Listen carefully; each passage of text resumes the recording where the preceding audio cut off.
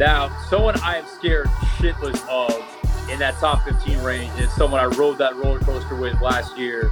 Sean, you have him at 14. Kevin, let me get a look here. Just give me a second. Or excuse me, I'm looking at Raz's rankings. Raz has him at 11. Whew. And Kevin, you have him at 14 as well. Amari Cooper of the Dallas Cowboys. And listen, he started out last year like a man on fire. He was a top 5 wide receiver in fantasy for the first, I think, 10 weeks last season. And then he definitely got a little bit banged up around Thanksgiving. And then he had that game where Stephon Gilmore made him go MIA.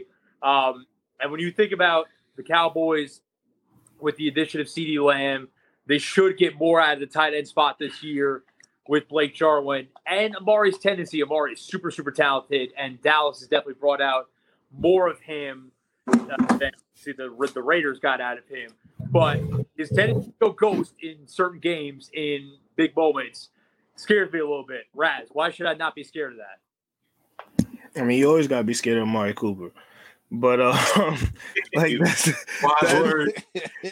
you always got to be endorsement here. You always got to be afraid. I mean, I think I have him at 14 though. I think you might be misquoting the kid. You got 11. Wait, is it? No, I was looking at the wrong rankings. I apologize. You do have him at 14. Kevin has him at 11. I apologize. You guys. Yeah, but I mean, nah, it's all good. I'm just saying, like, I think obviously that big playability keeps his floor very high, but he's also known for a stinker. I lost in the championship last year because of Amari Cooper. So it's just one of those things where, you know, you always got to be afraid of him, but you can't deny the fact that he is top 15 potential every single year.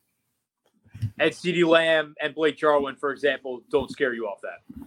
No, not really. I mean, I feel like CeeDee's going to get his looks, and obviously Gallup's going to get his looks. And, I mean, Blake Jarwin, I think Dak will find a safety blanket in him, but it's just those big plays for Amari. I think it's just what's going to be the difference. You just got to close your eyes with Amari Cooper, and, you know, he's going to give you his 1,100 yards and 7 touchdowns. Then he's going to have 1 week where he scores 150 yards and 3 touchdowns. And then he's not going to combine for 150 yards in the next 3 games. And then he'll have another big game. So that's just the Amari Cooper, you know, the experience, right? Experience to a T. You know, there was a lot of questions about him when he was on the Raiders, but this just goes back to like him being like better quarterback play, tied to a more efficient offense, a more explosive offense, which is why some of those crater weeks that he's always given you, even going back to Oakland, he just, when you look at his cumulative stats at the end of the season, he is going to end up in that, you know, 15 to 20 range that you could depend on. My thing about Amari is like, so he gets a lot of credit as a great route runner, which he is, but sometimes the effort level can wane with him sometimes, where like sometimes you can see him, sometimes you can't see him match up with number 1 corners, especially. You can't take him out of a game, and like he can't get frustrated, and like so it's mental things with Amari Cooper. But yeah, it's somebody you just close your eyes and draft, and you know it might not be a fun ride to week, but I think you could like expect at the end of the season him to give you his trademark Amari Cooper season. Kevin, let's just go to you real quick because I mistakenly said that Raz had him highest in rankings. You have him highest in rankings. So it's your turn to play salesperson here on why I should have at least a little bit of faith in him. Well, here's the thing with Coop. Like, I'm not actually here to disagree with either Sean or Raz. They are both correct. Like, you are, if you're drafting Amari Cooper, you have to draft him knowing exactly what you're going to get from him. Like, you're going to get peak weeks and you're going to get valley weeks. You're going to get the extremes of both, right? But look, I'm of the thinking I want to get as much of the Dallas passing game as I can reasonably. Look, Amari Cooper's coming at a very reasonable price, so I would take him. I prefer for him not to be my wide receiver 1, but if that's the case, I'm going to assume that my running backs are really dope. So I could deal with him as my wide receiver 1. With Cooper, I draft him. It used to be like drafting Deshaun Jackson at his peak. I'm not saying Cooper is Deshaun Jackson, But I drafted Deshaun Jackson, and I didn't look at him until week 17 was over. Like I just didn't want to deal with the week to week 1 catch for 8 yards, then 8 for 200 yards. Like I just don't want to deal with that shit. Just draft Amari Cooper. You're gonna get great weeks out of him. You're gonna get really good end of year production. Act like he doesn't exist. Put him in the lineup and forget about him. That's my endorsement for Amari Cooper. And look away when he faces corners like Stephon Gilmore and Jalen Ramsey. I mean, they do that to everybody, though. To be fair, that's fair. But I mean, that's everybody. But yeah, Amari Cooper's tendency to like completely disappear. Yeah, it is worrying for sure. So, guys, we're going to hit on sleepers outside of each of your top 35 rankings in just a second. But before we do that, there are a couple of other wide receivers that I think are worth mentioning between that kind of 15 to 35 range. And just get a thought process on where you're at with all of them. Number one guy that I want to throw out there is Hollywood Brown, who is the only real deep threat. I mean, Mark Andrews is kind of a deep threat, I guess, but the only real speedy deep threat in that Baltimore offense, which, like we talked about, is as run heavy as anyone in the league. But I think that when you look at their loss last season in the playoffs to the Tennessee Titans, where they were just underwhelming, there's no other way to say it. I think what cost them that game was that their wide receiver play was awful. I think they had like 8 drops off Lamar Jackson passes, and he didn't play his best game either. But Hollywood is entering his second season. Him and Lamar have clearly developed pretty good chemistry in year number 1. I don't really give a shit about all these reports about how much he's bulked up. I mean, could that help him? Sure, why not? But I do think that the chemistry and maybe a little more of a focal point of getting him involved could see him have some increased value. I'm not sure where any of you guys are at on Hollywood, but I'd love to hear your thoughts on it. I mean, like, I guess with Hollywood, like, I feel like the recurring theme with a lot of these receivers that we keep bringing up is literally the big plays, because we know what Baltimore is going to do. They're going to run it 40, 50 times, and they're going to throw it to the tight ends 28 times. So at that point, you kind of hoping Hollywood gets loose downfield, and you know, Lamar has one of those plays where he just flicks the wrist and it's an 80-yard play. But I do think Hollywood will get a little bit more involved. They might have him on the intermediate routes and a lot of shorter routes, crossing routes kind of things, because he has bulked up. But I mean, I want to see how that extra weight plays in game speed, because it's one thing to just bulk up to do it, but I want to see how he actually competes with that weight on. Now, definitely, Marquise is crazy, bro. Like he was my favorite receiver last year, like in last year's wide receiver class. And yeah, man, when we talk about the skills that really separate the best guys at the top of the position, creating separation is what's important. You got to be able to, like, that's why when you get guys like, you know, I mentioned him earlier, but Keenan Allen, one of the best route runners in the league, Stephon Diggs, one of the best route runners in the league. These guys consistently get open on every play because the precision of the routes, their speed and agility in and out of routes is so fast. And Hollywood Brown is, you know, it seems funny, but he truly is kin to Antonio Brown in how he separates out of his routes. So the kid, that's an elite trait, to where when you can do that on a play-to-play basis, and he has a receiver like Lamar. That was a crazy Freudian slip. When he has a quarterback like Lamar Jackson, Bill Polian, it just hopped out. Sean Polian in the building. when you have a quarterback like Lamar Jackson, and he showed his precision as a passer last year. So this is somebody who has upside throwing the ball, to where, and even in playoff game last year against the Titans, Marquise was the best receiver, and he was the best guy they had on the field.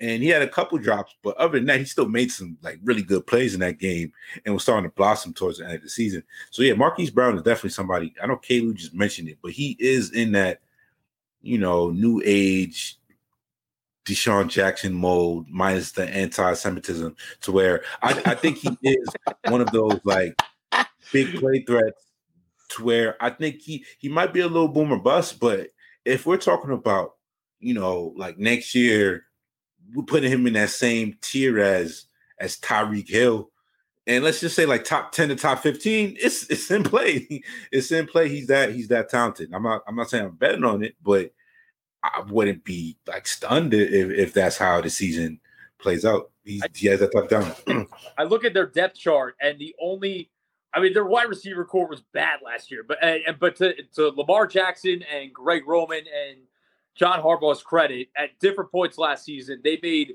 Willie Snead and Miles Boykin look like competent wide receivers, but obviously, no Miles Boykin slander, please. He's a rookie, but that's another one. Miles Boykin sleeper. Keep an eye on him. That guy, he has like some big Cortland Sutton type potential. He was a little overmatched last year, but it was definitely a shitty wide receiving core last year. But even I think it'll be interesting because they might have Mark Andrews is definitely the wide receiver 2 in that passing game.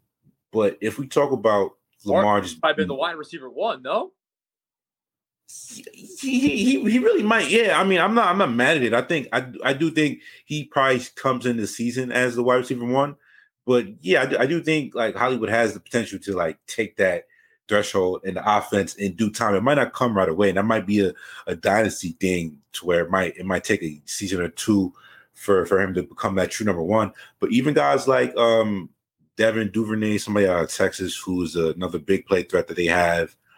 And I'm forgetting the other receiver approach that they got. But yeah, they got some weapons in Baltimore that I do think could be interesting. But I think the fact that they only added Devin Duvernay, who is a burner, and obviously that's going to help him a little bit. But K-Lou, I think the fact that they only added him basically as a guy that you really think at the start of the season is going to get a lot of snaps, and you would think that they're going to open it up with their wide receivers a little bit more, would suggest that Hollywood Brown is someone that could really produce on a week-to-week basis, no? Oh, do we have Kevin? Or if the Kevin, we might not have Kevin right now. It's all good. That dial-up is crazy. It's called the crib. All right. Well, we got Sean. It says that Kevin's still here, so we'll wait for him to come back. But yeah, bro. They also, my bad. Go ahead, man. No, I was just going to throw another receiver between 50 and 35 that I think was pretty interesting. Maybe dependent on the starting quarterback, but we've been waiting on a Devontae Parker breakout for a long time, and it finally happened. Who is we? I think a lot of people have played fantasy football. I mean, I think Devontae Parker was someone that was drafted probably too early for us. I've been waiting. I've been waiting for that Devontae Parker. So have I. Okay, we got Kevin back. All right, so perfect time because Devontae Parker is someone that probably got drafted too early for a long time, given his quarterback play.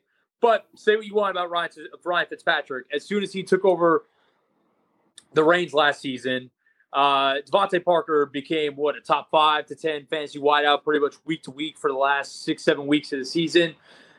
As long as Ryan Fitzpatrick is the starting quarterback, which obviously Tua's time is coming. When that time arrives, we don't know yet. But I think Devontae Parker, as long as Ryan Fitzpatrick is the starting quarterback, is someone that is going to be in play for a lot of top 15 wide receiver weeks. Kevin, where are you at on that? The thing with Parker is that I'm a big believer in the talent. And damn, man. And once Gates got out of town, it's no coincidence that Devontae Parker all of a sudden realized some have said potential. Wow, what a surprise. You don't say. The thing with Parker that was confusing, well, not really confusing, but it should be noted, is that when Preston Williams was in the lineup, Parker was quiet. Like, I think that kind of gets ignored. Like, he was averaging 50 yards a game with Preston Williams in the lineup. Mm-hmm. Then Preston Williams got hurt. He averaged 100 yards a game for the last, 6 weeks, 7 weeks. Yep. I don't know if that's sustainable. I don't know if that's noise. I don't know what it is, but it happened. So it should be acknowledged. I think, I don't know what his ceiling is. I really don't. I think he has a pretty stable floor at this point, simply based on the fact that Ryan Fitzpatrick is going to throw one-on-one balls. He's going to throw jump balls. That's what Ryan Fitzpatrick does, for better and more likely for worse. That's what he does. So I think he has a pretty stable floor. Hey, Raz, you play hated on Devontae Parker. Why? I wasn't playing hating. I just wasn't waiting for the breakout. I think that's just what it comes down to. Like I wasn't overdrafting him. I do think, Fitzmagic is going to force the issue to him. So like I feel like his floor is pretty high this season, but like I said, I wasn't really waiting for the breakout just because of the situation down there in Miami. Gase, I guess, leaving does help. Gase now coaches a team that we all seem to follow. But yeah, I mean, unfortunate. Look, it's unfortunate. It's definitely unfortunate. But yeah, no, I wasn't hating on him. I just wasn't waiting on the breakout. Like it wasn't one of those things that was on my fantasy mind every year. Like I could have lived missing out on him every season. That's fair. Are you a believer in him this year to an extent? I have optimism. Pose the question this way: if I told you DeVante Parker is your wide receiver 2, and you're going to have Ryan Fitzpatrick as the starter for the entire season, you would say? I'd have to see who's left on the board. Honestly, that's how I feel. But I mean, as my wideout number 2 with Fitzy as a quarterback all year, I could roll the dice there. Sean, if I pose the same question to you, where are you at? Well, I don't think Fitz is like starting after like week 4, but okay. Like, right. We can. I will answer the silly hypothetical. I'm a big believer. I'm a believer too, by the way. I'm just not sure they're going to rush him into that, but go ahead. No, I agreed. I mean, I think he's gonna just put him on the field when he's ready. Yeah, the DeVante Parker, man. I had no shares last year when he finally broke out, so I was just left watching from afar as he was like a top 5 receiver down the stretch when it mattered most. That it left me a little salty. So I'm gonna try and be objective and not let the saltiness, get in the way of my analysis. But the dude's talent is legit. I think he could be a potential trade deadline, end up in another situation. Ooh, that'd be interesting. Sort of like Kenyon Drake. I think Green Bay could use a wide receiver 2, which I think what he is. That would be a perfect. I think he probably, do they want to pay him? He's a free agent upcoming. So they're going to have to decide if that's what they want to do. I thought he got extended. Did he get extended? He might have got extended. I think he got extended. I'm pretty sure. I think he got extended. I think you might be right, actually. I think I remember reading that. You know what, guys? There's this. Yeah, he did. 4 years. He did. 2019 on December 13th of last year. So he did. So he did get this. Okay, I definitely that one. He got the bag. So he got the bag, man. So I do think in terms of what he did last year, like even going towards that, the talent is legit. The target share, is it going to be as voluptuous as it was last season when Preston Williams was out? That's the question that we do have here. And I believe in Preston Williams is one of my favorite late round receiver buys right now in redraft and dynasty, because I just like the dude was an elite recruit coming out, so that's somebody who you should keep an eye on. But just going into DeVante Parker, I would like a little bit more of a discount at his current ADP, which is 24. That's a little rich for me. I wouldn't feel comfortable with him as my wide receiver 2. I would if I could get him as a wide receiver 3, that would be like optimal. Wide receiver 2, that's a little shaky to me because I do think there could be a little more volatility, or like what if the offense might not put up as many points as it did under Fitz. Fitz usually comes crashing down. I have seen that story before. It runs hot and then it also runs cold with the Fitz magic stuff. So I could definitely see I've seen that shit too. Yeah. I could see that crashing back down to earth. And then like if 2 is like a little raw, it might not be as productive of a situation. But I do believe in the talent. Yeah, he's going wide receiver 24 right now, which is pick 52. That's about 10 or 12 picks ahead of guys like Terry McLaurin and DJ Chark. I would not take him over either of those guys. I wouldn't take him over Hollywood either. But when we do get into that tier of, T.Y. Hilton, DeVante, and let's say like Will Fuller, that's where I would start taking him. But that's my wide receiver 3 tier. So I do think he could be solid this year. I would just say be aware of overdrafting him, even if it's like a round or 2 a little too high. I'm not going to waste too much time on it, but T.Y. Hilton is another guy that I'm terrified of this year because I rode that roller coaster last year, but that's neither here nor there. Now, when we talk about Devontae Parker, now, obviously, that was a guy that big picture last year. I know that might have been a little bit frustrating early in the season with Preston Williams there, but he was probably going outside the top 30, top 35 in drafts that ended up giving you great value. I believe I was looking at it earlier. I believe he was like in the 60s, like 64. Parker, right? Yeah. He wasn't. Yeah, I mean, and big picture, he gave you great value, especially if you made the playoffs with him, and then were able to slot him in as either a flex or a wide receiver too. I mean, that might have been a league winner right there. So let's take a delve outside the top 35, and obviously, I'm not going to read off everyone's 35 through 80 or whatever it might be. But when we talk about guys that could be sleepers and could give you that incredible value down the road, especially in the second half of the season, who's someone that each of you have their eye on? Raz, let me start with you. Well, for me, it is my guy, Bryan Edwards. Love that you said that. Yeah, so rookie out of my university, South Carolina Gamecocks.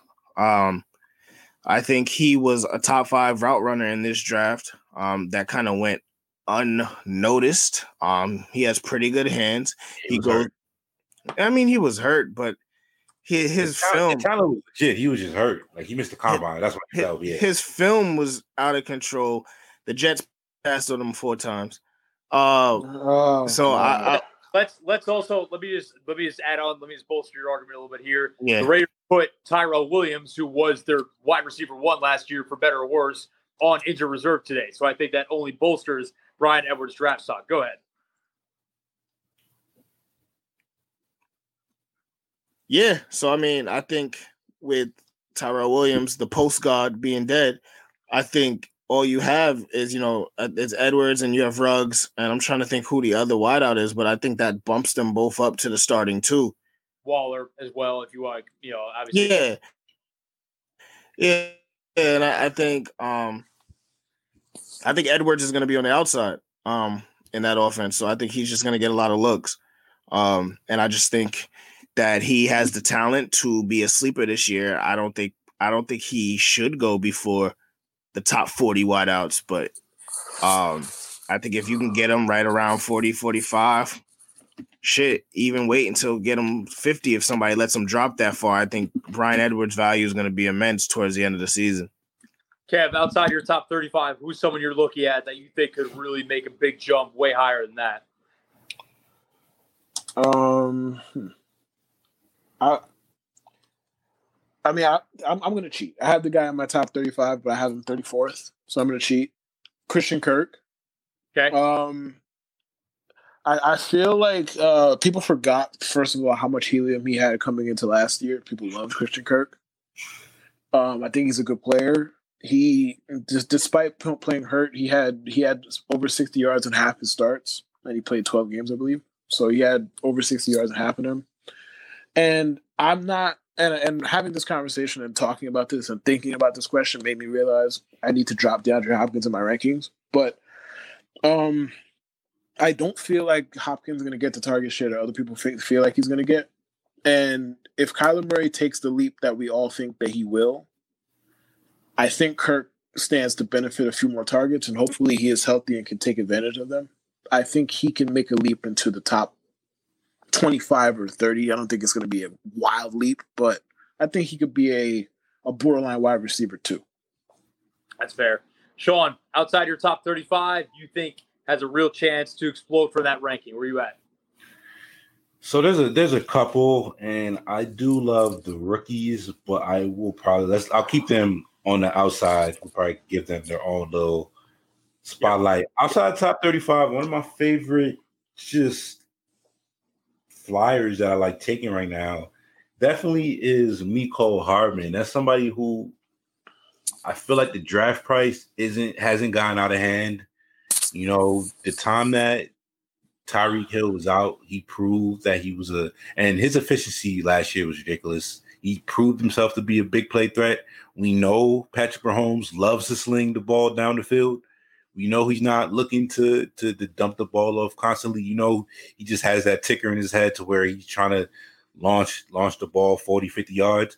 And Mecole Hardman is just one of those guys to where he has that track speed, that long speed to where he's getting behind the defense. And there's going to be so many weapons on the field. I don't think he's going to need a lot of volume to return value. I don't think he's going to need a lot of volume to return value where he's being drafted right now. I think he's being drafted as a wide receiver 4 or 5. And I do think it might be a little rocky some weeks because he's going there. There will be a pecking order in Kansas City. But if you compare it, if anything happens to any of those guys ahead of him, he is going to be one of the most valuable pickups. But he won't be on the waiver wire. So there's going to be somebody you have to actually draft to get that value back. But Mecole definitely has a chance to be one of those super big play threats, somebody who could honestly give you those boomer busts, like 60-yard touchdown weeks that could swing an entire fantasy week for you. And when we get into the bottom tier and you're looking for wide receiver 3s, you got to take high upside wide receiver 3. Mecole Hardman is a super high upside. He's attached to an Andy Reid, Patrick Mahomes offense. It might not. He's a great pick in Dynasty, and there might be a path where it doesn't hit for redraft, but this is where the smart money needs to invest and take chances with a guy like that, a speed monster just like Mecole Hardman. No, and I think that I drafted Mecole in the league last year, and there aren't a lot of guys that you should draft thinking that they're going to score a 75-yard touchdown every week, and that's going to save your fantasy value, and that they're going to give you enough points just based off that. But when you think about that special, Mecole's speed is special. Like Tyreek Hill might be the only receiver in the league that's actually faster in pads than him. When you think about that, Ruggs is up there too. But yeah, Mecole. Mahomes, Mecole might score like a 60-yard plus touchdown every other week, and that in itself, if you're playing him as a flex, could give you enough value right there. So I love all those picks right there. Sean, I want to throw out another name that plays for your favorite team, and that is Darius Slayton entering his second season out of Auburn, another year with Daniel Jones, and now with Jason Garrett calling plays. You have him at 42. I think that's someone that is going at a really nice price at a lot of drafts that could really explode even more so in year 2. Where are you at on him? Yeah, I love me some Darius Slayton. Definitely one of the best values from last year. He's another one of these like big play threat guys to where this is what I'm talking about when like you have these guys who have big playability outside of the top 30, and Darius Slayton's another guy just like that.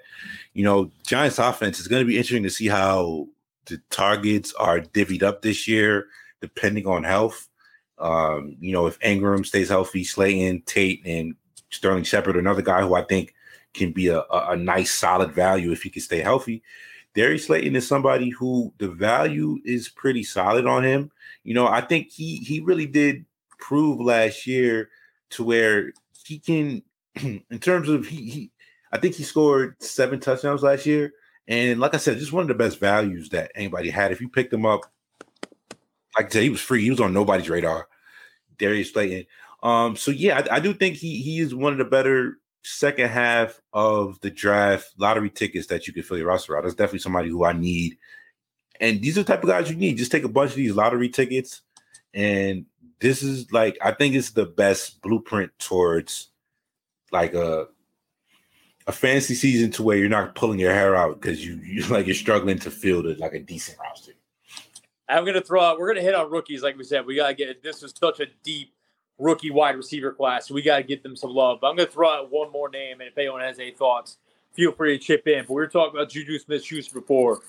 I think that for the price that Deontay Johnson is going at in a lot of drafts, you could probably plug him in as a pretty safe flex week to week. I know that Juju's there. And I'm not saying Deontay Johnson is a superstar by any stretch of the imagination. But in that offense with a healthy Ben, and he showed enough flashes last year, I think that's someone that I'm going to be targeting in the later rounds. They would agree with me there or what? I love Deontay. I think that's a smart way to go about this. And realistically speaking, if Ben Roethlisberger is as healthy as people claim he is, then all of the Steelers are being underdrafted. So that applies to James Washington, who is egregiously underdrafted, mind you. He's going for basically free. I don't understand why. I'm not saying he's great, but you said what? You said what? Chase Claypool. Fair, and even him, like Chase Claypool, you could take a shot at him. Deontay, to me, is the most talented as far as he's the best bet to be a good X receiver for them at the current moment. Like, I'm not saying like Claypool maybe in due time or whatever, but I think outside receiver wise, I think Deontay is their best bet as of right now. And he had an impressive rookie season with the carousel of shit the Steelers were marching out there at quarterback last year. So I think it's smart to take him. No doubt. All right, like we said, this was by all accounts before a snap is even had. This rookie wide receiver class should be special. We had, by my count, 6 taken in the first round? Henry Ruggs, CeeDee Lamb, Jerry Jeudy, Jalen Reagor, Justin Jefferson, and Brandon Ayuk. And then you had 2 more at the very top of the second round between T. Higgins and Michael Pittman Jr. And then you throw in Laviska Shenault out of Colorado going to the Jags at 42. Chase Claypool, like you just mentioned, going to the Steelers in the top 50. Van Jefferson and Denzel Mims going at the end of the second round. There are a lot of rookie wide receivers, and there are going to be a lot of them that are going to be drafted and could potentially provide value. Who is the one in your guys' mind that you don't necessarily have to have, but you think is the safest bet to provide you a good fantasy season? I mean, I like Pittman. I think even with Phillip Rivers, I'm not gonna slander him too much. I mean, we know how you feel about Phillip Rivers. I just feel like he does in his chaotic and panicky quarterback play. It big body receivers help him. I like Pittman. I mean, I would love to love Denzel Mims. Just because of the raw athleticism that he has, but he hasn't practiced yet, so I can't bank on that. And obviously, it's the Jets offense, so I'm gonna go with Pittman. We're fucking cursed, man. Sean, go ahead.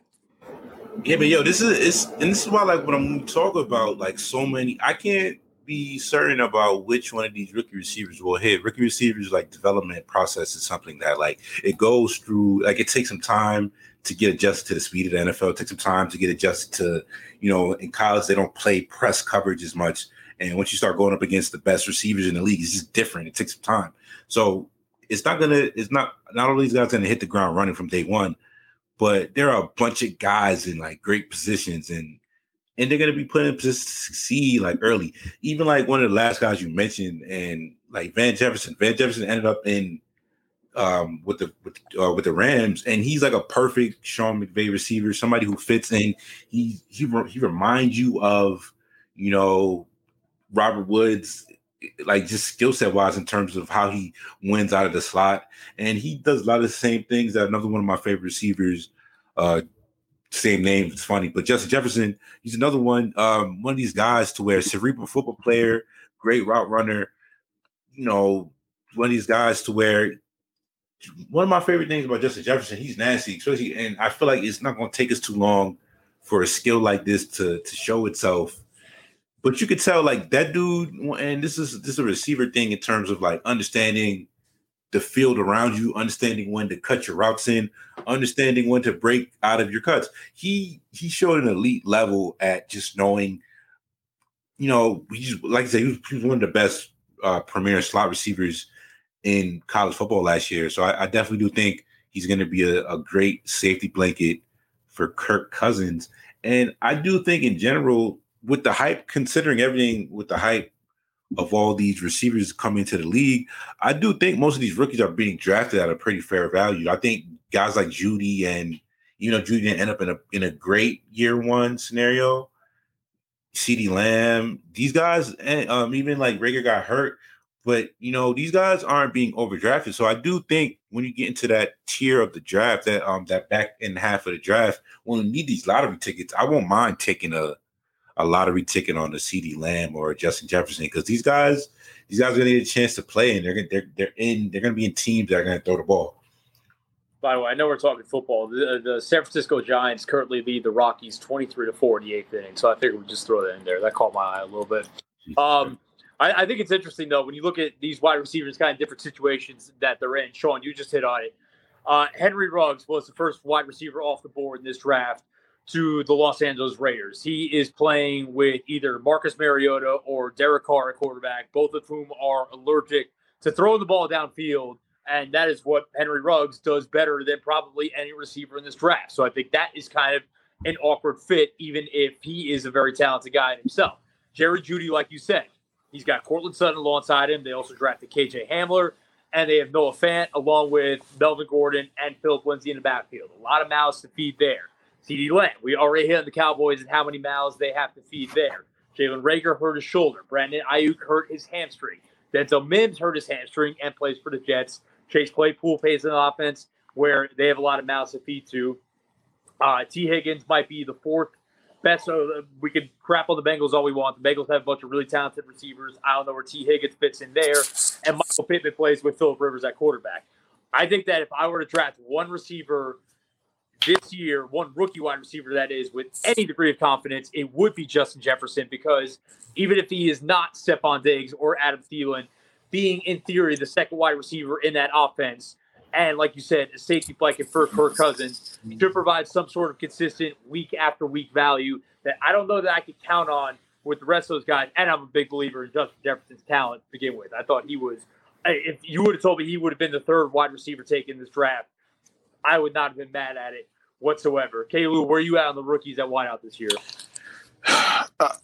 As Sean pointed out, it's hard to look at rookie wide receivers with any level of safety because of the transition from facing college defenses to NFL defenses. But I mean, if we had this damn episode last week, I'd have picked Jalen Reagor. But you know, shout out to Jalen Hurts for throwing a pick and having Jalen Reagor make a tackle that hurt himself. Great. I'll take CeeDee Lamb, not even necessarily because of the safety.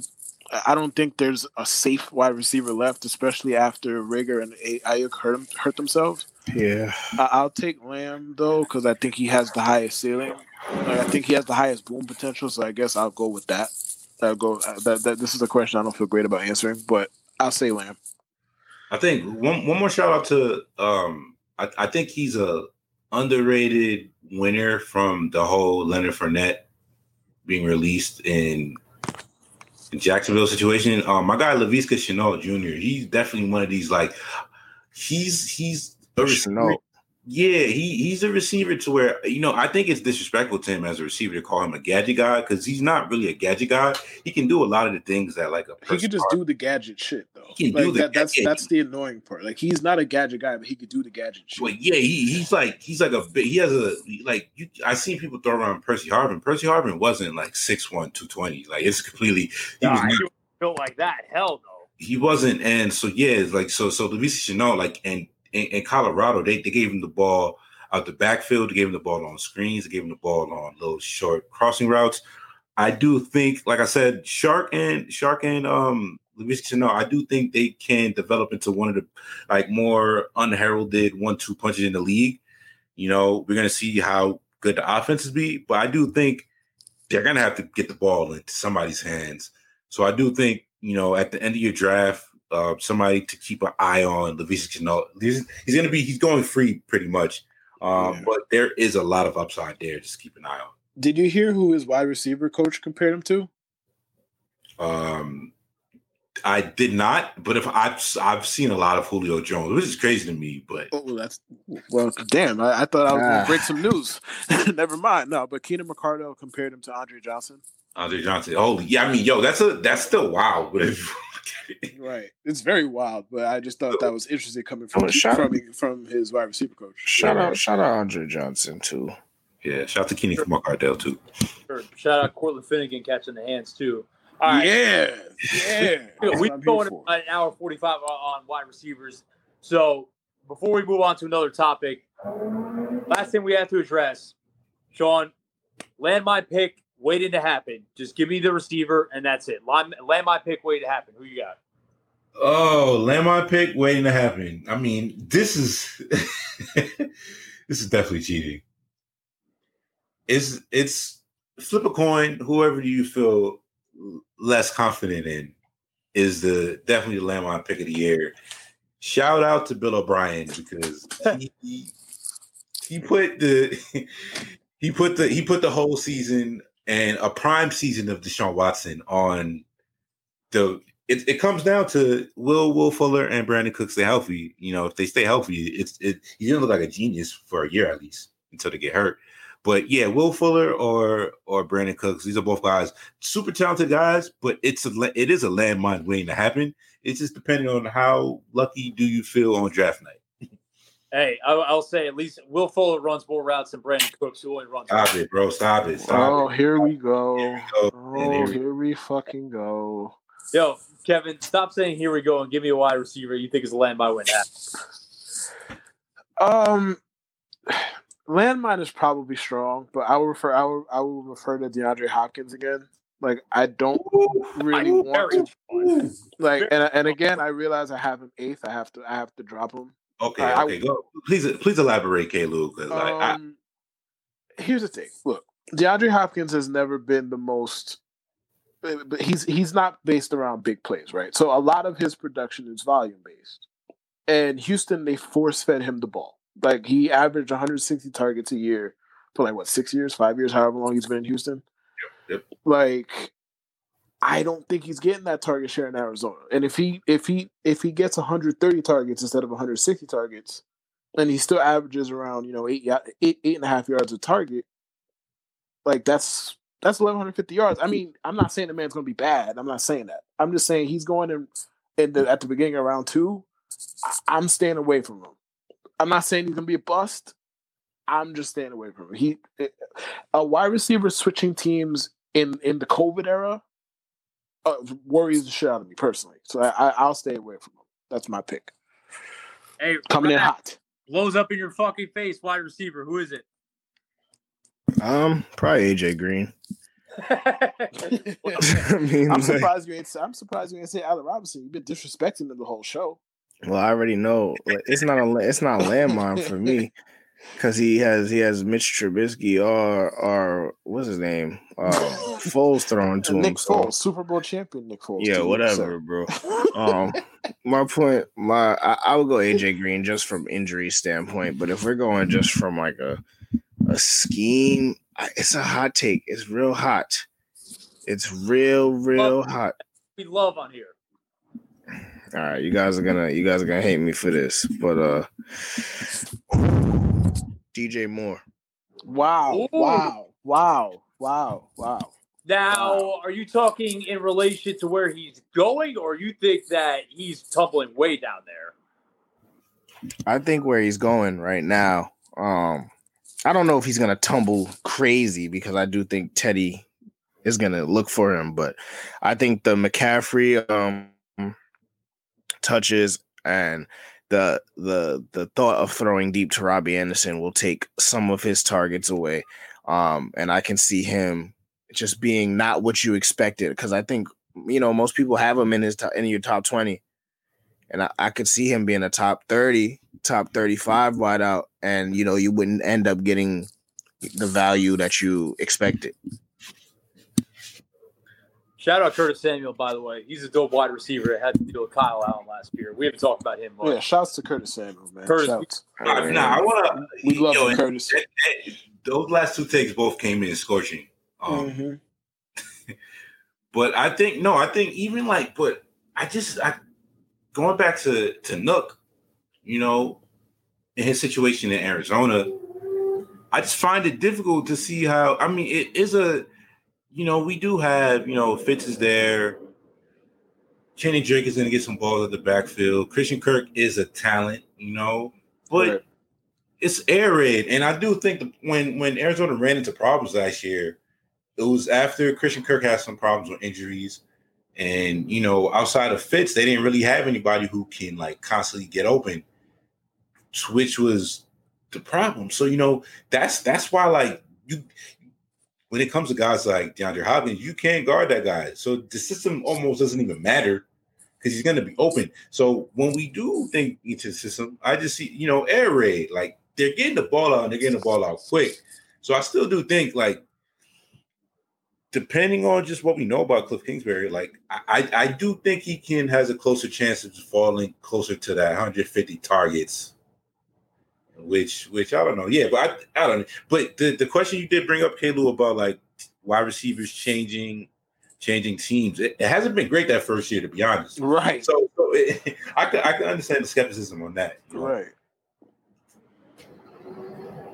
All right, so let's move on now from wide receiver, and we will not go an hour and 50 minutes on this next position, but it is a position I'm excited to talk about because it's a position where I will never draft early, but I will clean the fuck up on sleepers in the late rounds, and I think that is especially prevalent this year, and that is the tight end spot. So we have just one general set of rankings for the tight ends right here, so we'll just run through like the top 15, let's say.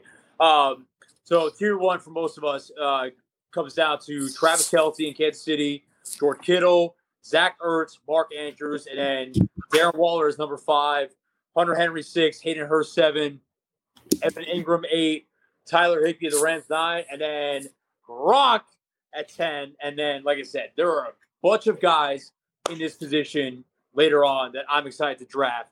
But Sean, I know that we kind of share similar philosophies when it comes to the tight end spot. What is your thought process on the position going into this year? Yeah, definitely. This isn't really something that and I did mention this before, but it hasn't really been something that I've ever done before, but it just makes more sense this year compared to ever before to just take 2 tight ends. It's something that I wouldn't have recommended it before, but it's going to give you a really good stable to go into the season with. If you just pick your 2 favorite sleeper tight ends, I think there's a lot of guys who have a good chance to have a pretty solid season as that tight end 1 for a lot of teams, to where, like I said, you can find that value at the bottom of the barrel, but it's just it's a quantity game in this point. If you are going to take a tight end, you got it. I don't take my tight ends early, but if you're going to take a tight end, take it early. Make sure you're getting, Kittle is safe. I'm not going to take Kittle. I'm trying to find the next Kittle. I'm not going to take, Zach Ertz or Travis Kelce more or less, but those guys are pretty like reliable, and you can actually you can build a team around those guys. It's just about whatever your prerogative is. But definitely when you get into the back end of tight ends, even like guys like Dallas Goedert or Jonnu Smith, Evan Ingram, Irv Smith. There's a bunch of guys that have a lot of upside at the end of the tight end position. Irv Gotti. Hey, you gotta follow the Matt Infield model from last year. Draft the next Darren Waller, Mark Andrews in every league, and you'll be straight at tight end. Hey, K-Lou. So we were talking about before, obviously running back gets ugly real quick, but you also want to compensate that with good wide receivers, and there look to be some sleepers that you can grab later on. What is your thought process, and what is your philosophy on grabbing tight ends? Are you going to be more towards – and actually, what's funny is you drafted Kelce. We saw you drafted Kelce in his draft a couple of days ago, but is that going to be the norm for you, or is that kind of the anomaly? I am more open to it this year than in years past because of how deep wide receiver is.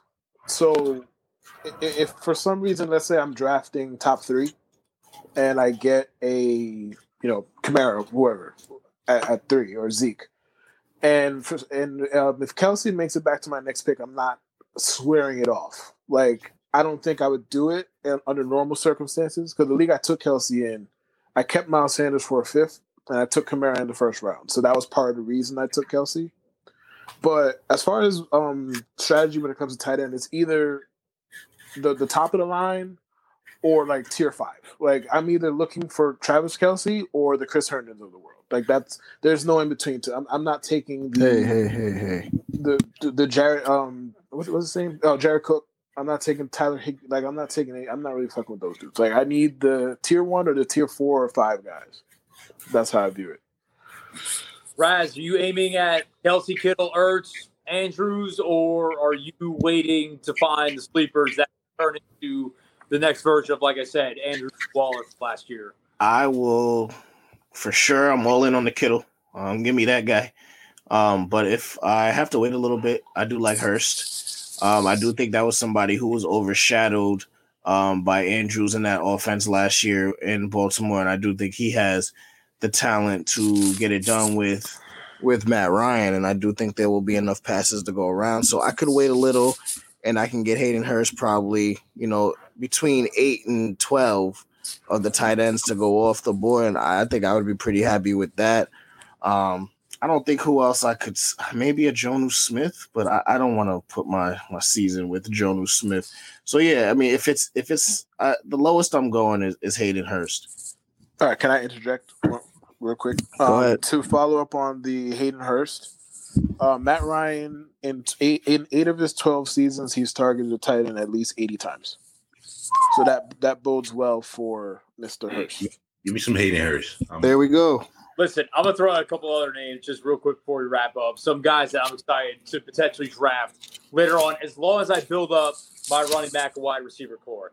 Listen, we don't see a lot of rookie tight ends making immediate impact. The two guys are teammates at Iowa.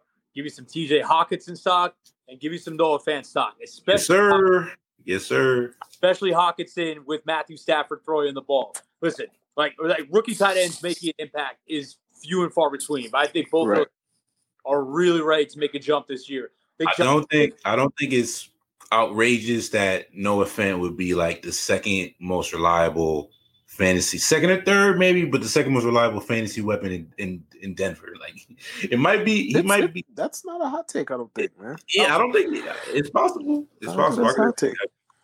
I could definitely happen. But on that same token, is it outrageous to think that TJ Hockenson could be 2 or 3 on the fantasy total poll in Detroit? Not at all. No, he could be. If he ended up tight end 2 or 3, I wouldn't be surprised. He's an absurd talent. Like TJ Hockenson is an absurd talent. Hawk had those Gronk comparisons coming out of college, which I think Gronk is the greatest tight end to ever play in the league. So agree. Iowa, a little bit ridiculous, but I don't think that came without merit. Yeah, the Iowa tight end pipeline is ridiculous. I don't think that I would trust in that. That's a program you could believe in. Jonnu Smith, I think that what gives me a little like Raz, I'm with you on Jonnu in general. Like, I don't know if I'd have a ton of confidence with him as my only tight end, but that Tennessee system does seem to feed pretty well. And other than, like we said, AJ Brown, I don't really know who else they're throwing the ball to. So Jonnu would be someone there.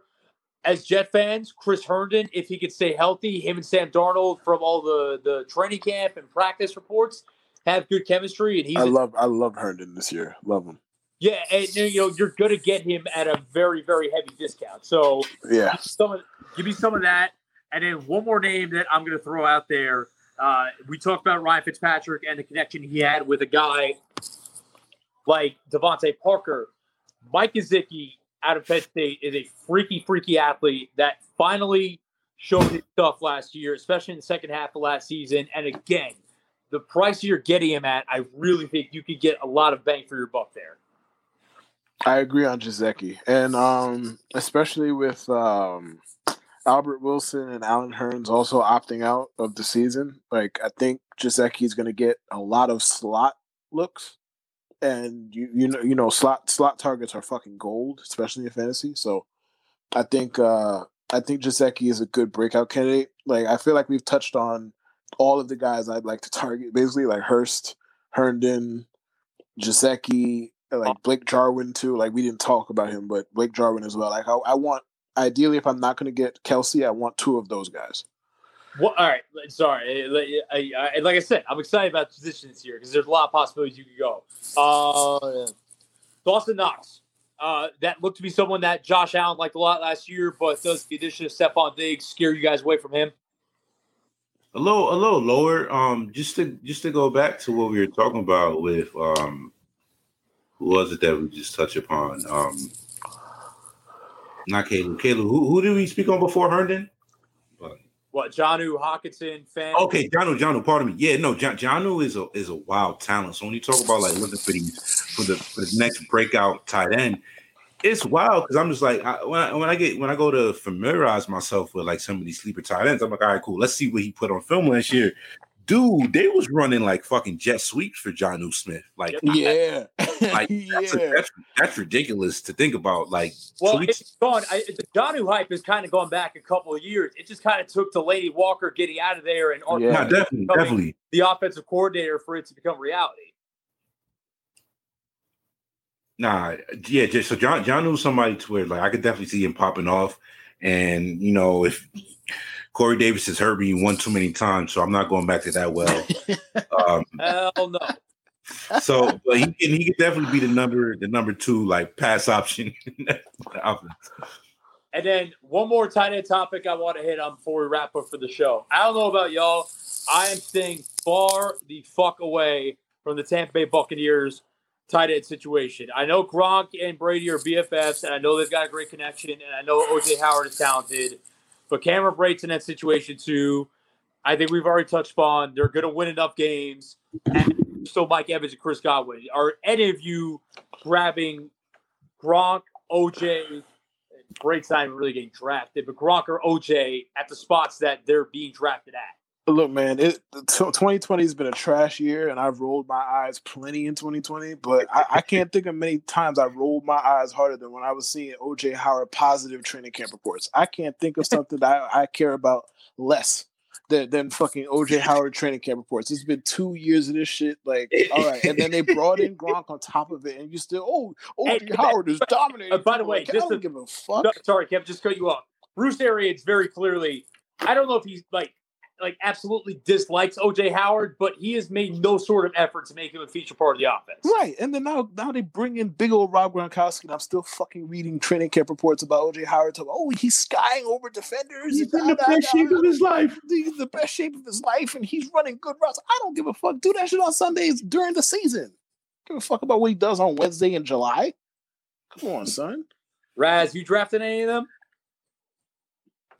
Nah, I gotta sit that one up. Me, I just feel like I feel like the Gronk, like, man, he's gonna get hurt, and I'm gonna be sitting there twiddling my thumbs, and then I'm gonna need another tight end, and I hate having like you always need that one plug-in tight end for that one bye week when you got one of the top guys, but when you build it around somebody such like volatile, like just injury wise like that, I'm gonna be stuck with freaking Gronk and like Noah Fant, and my tight end dreams are gonna go to shit. So I'm staying away. Raz a talkative guy, but it's pretty clear from the lack of words he's discussed on the Tampa Bay Buccaneers today that he is not of that team. Going real quick before we wrap up, anything you want to add on that Bucs tight end situation? Yeah, I'm out. I'm good on the Bucs. Right. I will watch from afar. I do think like, free Cameron Brate. For real. Free Cameron Brate. Free David Njoku. Who put Cameron Brate in the situation to be freed? Cleveland. Throwing it out there. Go ahead, Sean. Yeah. Free Cameron Brate. Free my son David Njoku too. I know he's on the Browns, but I do like. I want to take some David. I wish he was somewhere else, so I could feel better taking some David Njoku this year. But I mean, I guess if you want some Austin Hooper, I guess I'm probably not gonna go too crazy in that boat. But yeah, man. Other tight ends, I think I'm in. I think this is the year for. I'm lying to myself and telling myself this is the year for the Evan Ingram and the Hunter Henry breakout. Shout out to alliteration. You got to stay on the field, man. Right? What's up? You got to stay on the field. The talent's there. Both of them. He's a monster. Yeah, Ingram's a monster. So, but I'm going back to the well on that one.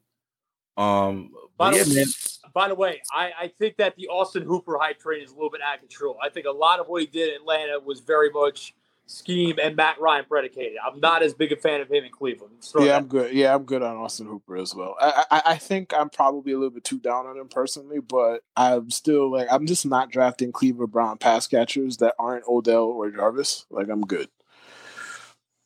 You want Black Edelman? Am I excited to draft him? No, but I'll take him. I'm not excited to draft him at all, but I'll take him. But one more thing before we get out of here as far as tight ends, and this is a very, very, very deep recommendation, as far as, it got to be on some 14, 16 team, maybe 15 bench spots, maybe not 15, but a lot of bench spots. And I know people are going to roll their eyes when they hear this. Tyler Eifert. Keep him in mind. On the Jaguars, right? Yes. Keep him in mind. Jay Gruden likes to target the damn tight end a lot. People like Gardner Minshew. We mentioned a million times in this podcast, the Jaguars are going to stink. All I'm saying is it wouldn't shock me if Tyler Eifert had another, tight end 9 kind of season. It wouldn't shock me. Obviously, you got to stay on the field. We know that. Cool. But it wouldn't shock. I would keep my eye on him if I'm in a deeper kind of format, or if for some reason you're in a league where everybody's excited about every tight end and you strike out. I would keep him in mind. Guys, last tight end thoughts. Speak now or forever hold your peace. We all good on the board? Sean, Raz, I'm going to toss it back to you guys in just a second. But one more time, we want to shout out Thrive Fantasy, daily fantasy sports like DraftKings or FanDuel, but for player props, but no scrub player props. Your superstars only. Sign up today using the draft code DRAFTSEASON. That is DRAFTSCN. Sign up today, and you get an instant $20 bonus on your first deposit of $20 or more. So they give you free money to play and hopefully win some more money, hopefully using our advice to win you some more money. Download the app or visit their website, thrivefantasy.com. My guys, take it away. All right, man. Yo, but this has been episode 5, I believe. You guys see the podcast. We out here, man. If you did make it to this, what are we in? Minute. We're in the second hour of the show. But if we did make it this far into tonight's episode, we do appreciate you. This will wrap up our fantasy football preview. So definitely stay tuned. We will have more content coming for you guys weekly. More NBA content coming soon. Me and Matt will have some baseball content coming for you guys shortly as well. But as always, shout out to the bros for hopping on. You can follow my guy K Lou at Twitter at KLou24. Kat, appreciate you hopping on, my dog. For sure, man. Anytime. Coming from Wisconsin, we do have our host and moderator, Matt Enfield. Shout out to Matt again. Appreciate you for hopping on again today. And then we also have my dog Raz. Raz, shout out to my guy Raz. Draft Season Podcast. We out of here, man.